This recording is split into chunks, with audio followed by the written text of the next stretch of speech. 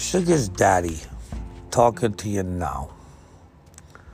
1 or 2 days post this nightmare called COVID-19. Come on. Why is it a nightmare? I don't fucking know. Do you? Honestly, let's talk about this. I don't know. A couple of weeks ago, things were just going fine throughout the world. And then all of a sudden, some motherfucker ate a fucking bat in the middle of fucking nowhere. And now, we're all fucking running for toilet paper and water. Are you serious? Really? Are you serious? So let's break it down. Let's break it down a lot of different ways. Let's first of all talk about that we're talking about a pandemic here, quote unquote pandemic, that has a very, very high mortality rate. But yet, everybody who's not even vulnerable is running out and buying toilet paper and fucking water. Now, I've been on this rant for a couple of days and it just gets worse and worse. Because what I'm concerned about is not the bullshit that they're feeding us now. The bullshit that all you sheep are gonna go for later. Because if they've already got you going for toilet paper and water, when are you going to go for the soap?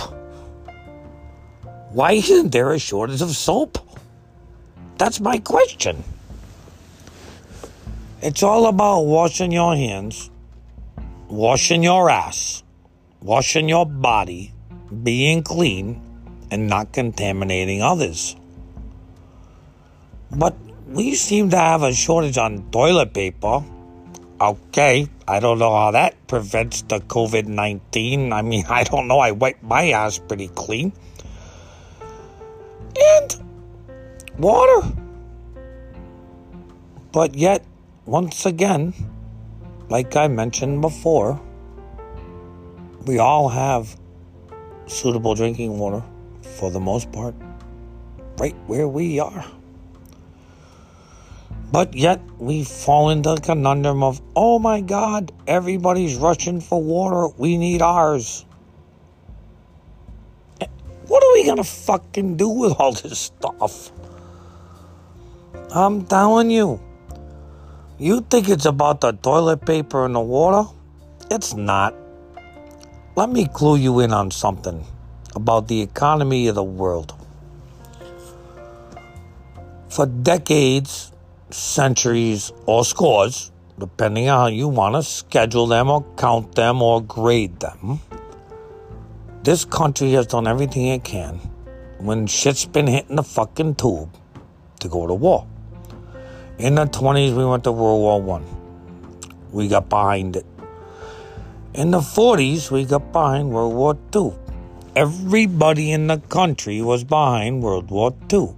Everybody. Then a few years later, there was a Korean War, a conflict, and I don't know, a couple people in the United States started to get a little horn up their ass. It is what it is. Then there was the Vietnam War. Now, keep in mind, I was born in 1969, so everything I tell you is hearsay or history or learned. But in Vietnam, finally, half the people in this country were against the war, and the other half were for it. If I got my numbers right, I don't really know what the actual statistics were, but this is what I'm saying. And it caused a little bit of conflict in our country.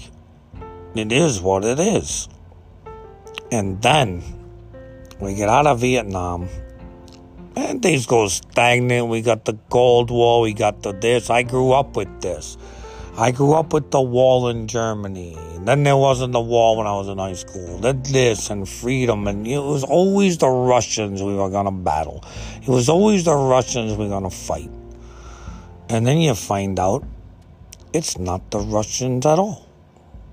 At all. Yeah, we all got problems.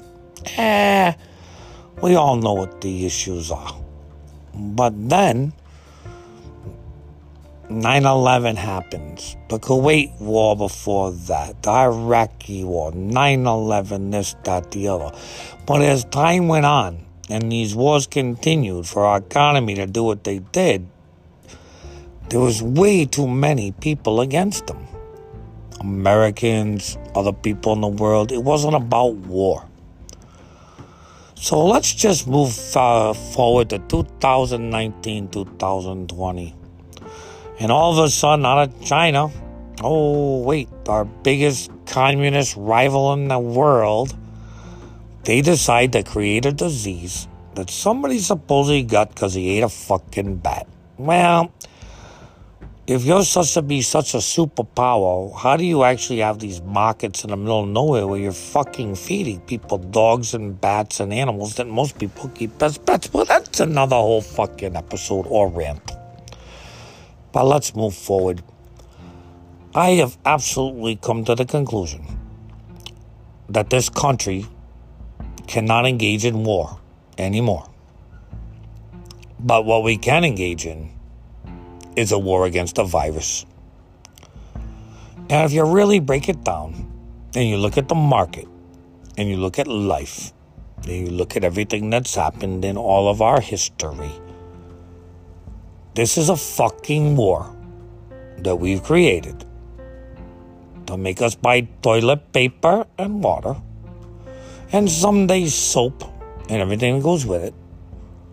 We're all behind it because it's a pandemic.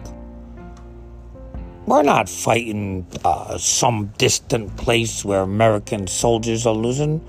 We're fighting something that was created just like war. It is war. Our economy will boom. After a little shutdown and sell-off, everything will be fine. And the big scare that the media created will be a fucking joke. Just like every other fucking joke they put in front of us for the last 10 years. From the original SARS, to the bird flu, to TB12, this, that, the other. We can name them. We don't have to. Realize one thing. It's a fucking joke. And if you run out of toilet paper, just go to fucking Dunkin' Donuts and get yourself some napkins. They're free. Might be a little rough on the douche, but you won't have to pay for shit. Just get your coffee like you do every day. Keep on fucking living and enjoy your life. Because this is just one more fucking episode in our lives that we will get through. That I can promise. It is what it is. And it will be what it will be. God bless you all. And thanks for listening. Hope to catch you next time on Sugar Shane Daddy. Or Sugar Shane's Daddy Rants. God bless.